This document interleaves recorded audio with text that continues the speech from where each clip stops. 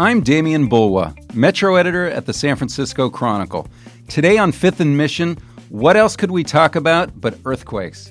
As Northern California was preparing for Thursday's 30th anniversary of the big Loma Prieta quake, we got a couple of pretty good jolts. My guest today is reporter Peter Fimwright, the Chronicle's earthquake specialist. I'll ask him what we're learning about this week's quakes, about why we can't predict the big one, and what's the latest on the system that's supposed to give us a few seconds of advance notice before an earthquake. For all our coverage of the earthquake anniversary, go to sfchronicle.com/quake. It includes stories of survivors, photos, and our updated disaster guide. All right, Peter Fimwright, welcome to Fifth and Mission. Glad to be here. Thanks.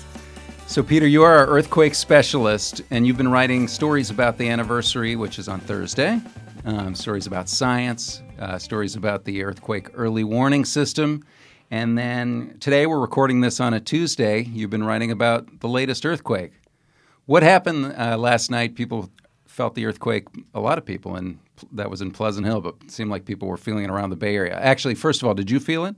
I did not feel it. Okay, you're in Marin. I live in Marin County, but yeah. I was in Sonoma County. I also did not feel it. I feel like we missed something special. Yeah, it was quite a bit of a jolt. I guess 4.5 in Pleasant Hill, and then today 4.7 in south of Hollister. So yeah, about 700,000 people felt it. I think the one in in Contra Costa County. Yeah, I always feel like I'm missing something when I don't feel a quake that everyone's talking about on Twitter and Facebook. Yeah, I know. I do too. I think it may be because I've lived here my whole life, and maybe I'm just not. I'm immune to it. Sometimes I don't feel things that other people right near me have felt. So I don't know. Did you feel the Loma Prieta earthquake? I did feel that one. I happened to be in a car at the time, and that was. I didn't know what was happening though. I thought something was wrong with my tire. And were you working for the Chronicle at the time? I was not at that time. I was working for another newspaper Uh-oh. on my way to the Giants A's game. Oh, is that right? Yeah. All right. So, Peter, this quake last night, there are a couple big faults out in the Pleasant Hill area, but you've been looking into this happened at an unmapped fault, correct? Right. What does that mean? Are unmapped faults just as dangerous as some of the bigger ones that we know about? Well, the thing we know about faults is that there's thousands of unmapped faults, and small ones like the one that happened in Pleasant Hill are basically cracks that snake out from the larger faults. That's what the scientists say, and there's thousands of them, and they can happen anywhere. So is an uncharted fault just as dangerous, or are we more worried about one happening on, like the Hayward Fault, for example? Well, it's the major faults that are the most dangerous because those are the ones where the major slippage happens. These smaller faults are offshoots, basically, and they don't slip as like this one in Pleasant Hill. It slipped, I think it was about a mile. Oh, okay. Whereas the San Andreas Fault in 1906 slipped 300 miles. So it's a huge difference between the major faults and these smaller faults that, even though they're undetected, can happen anywhere, and they're scary. They can be scary, but they're generally not as devastating as the big ones. Okay.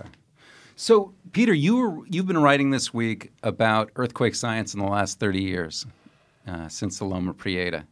How far have we come? What have we learned just in terms of understanding what's going on beneath the ground? Well, the geologists at the USGS say we've come just a really long way. I mean, there's been so many developments in 3D modeling, computers, laser technology, GPS, even Google Earth. All these things have helped geologists map faults, find new faults, determine how much faults are moving, there's been an incredible amount of scientific developments since Loma Prieta. However, we still cannot tell when the next earthquake is going to hit. And why is that? Well, because scientists just do not have the technology that can look forward to determine when a fault is going to slip. I mean, they can measure how much it has slipped. They can measure previous earthquakes. They can determine what's happened in the past and what's likely to happen in the future. But there's just nothing that can predict anything. When you say likely to happen in the future, it's usually sort of a broad percentage over many years. Right, very broad. I mean, for instance, they think the Hayward Fault is ready to go any time, but that means it could go tomorrow or it could go in 50 years from now. So, I mean, there's a very broad, reassuring, time frame. So, are we better prepared now than we were 30 years ago? Are we safer? Are buildings safer? Yeah, we're much safer than we used to be. The building codes are much stronger. The construction material and techniques they use are much better than they were, in large part because of the things that were learned during Loma Prieta. And now new homes are retrofitted. There's been a lot of retrofitting of old buildings. The structures are stronger. They've learned in Loma Prieta that you need to reinforce garages or soft story buildings, they call them, right? We see that sort of vacant first floor that doesn't have any. Exactly. And John King wrote today about how skyscrapers are much stronger than they used to be. And so, yeah, we're much better than we used to be. But there's still more that needs to be done. All right, let's take a quick break. When we come back, I want to ask you about the Shake Alert system. That's the state's system to give us a few seconds of advance warning. And we'll be right back.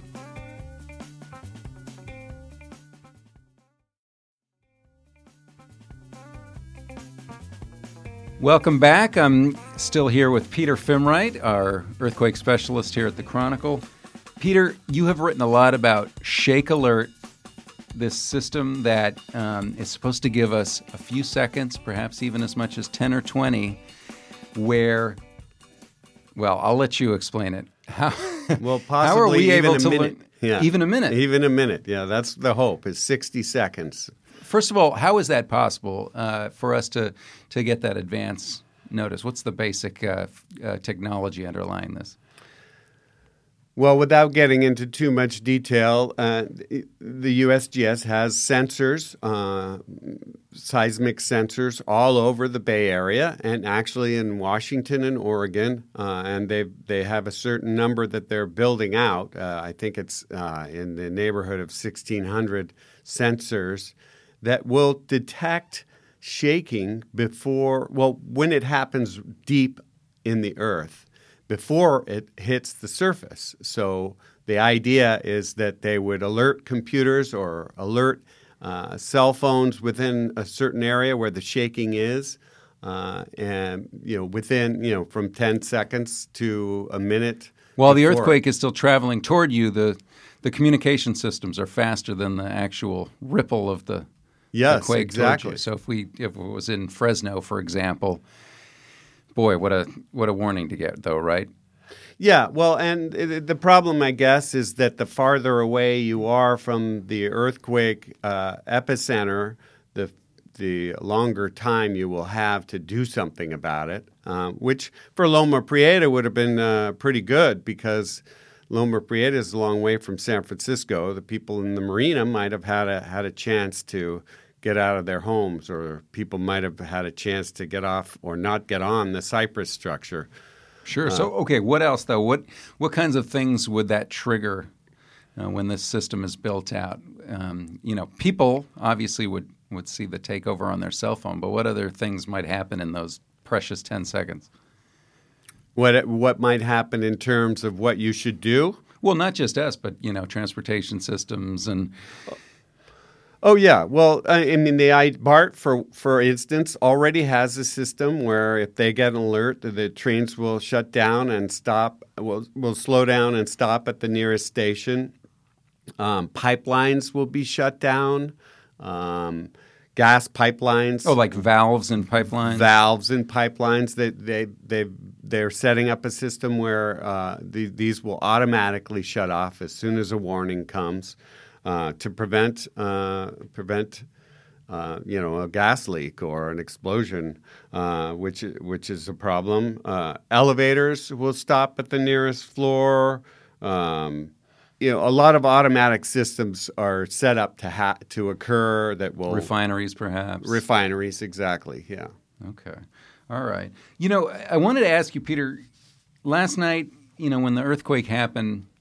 It just lit up social media, right? Everybody wanted to talk about whether they felt it, what was it like. You get people that have moved to California recently who said, that was my first one. Again, this is why I was so disappointed yesterday when I saw it but didn't feel it.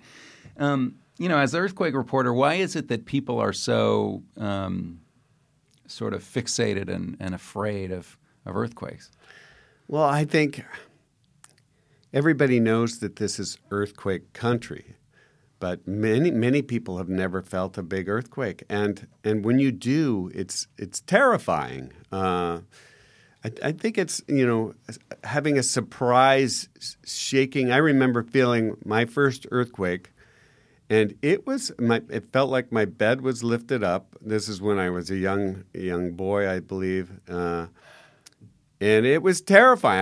I was scared to death, and it wasn't it was a small earthquake, and I think that's it. It's just something this surprise that the earth that's supposed to be solid is moving suddenly. It's a scary thing. It's something that gets to your core.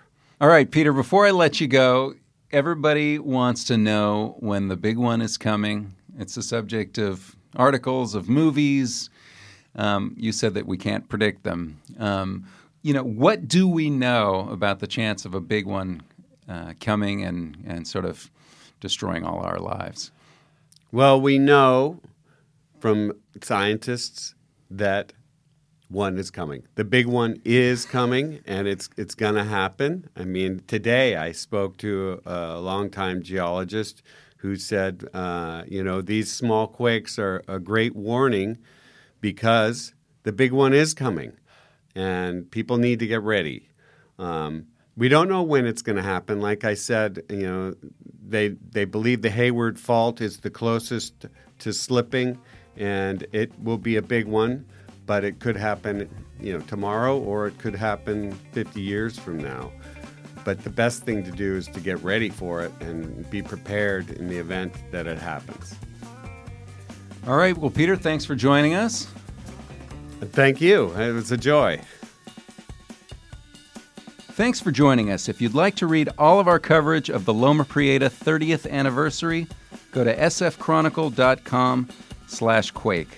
Thanks to our guest today on Fifth and Mission, Peter Fimwright, to Karen Creighton and King Kaufman for producing this episode, and thank you again for joining us. Fifth and Mission is part of the San Francisco Chronicle podcast network. If you like this show, we'd love it if you'd subscribe to it wherever you get your podcasts. And if you've got a minute to give us a quick review, that helps us build our audience so we can keep growing. You can support Fifth and Mission and the newsroom that creates it with a subscription to the San Francisco Chronicle. There are print and digital editions. Find out more at sfchronicle.com/subscribe.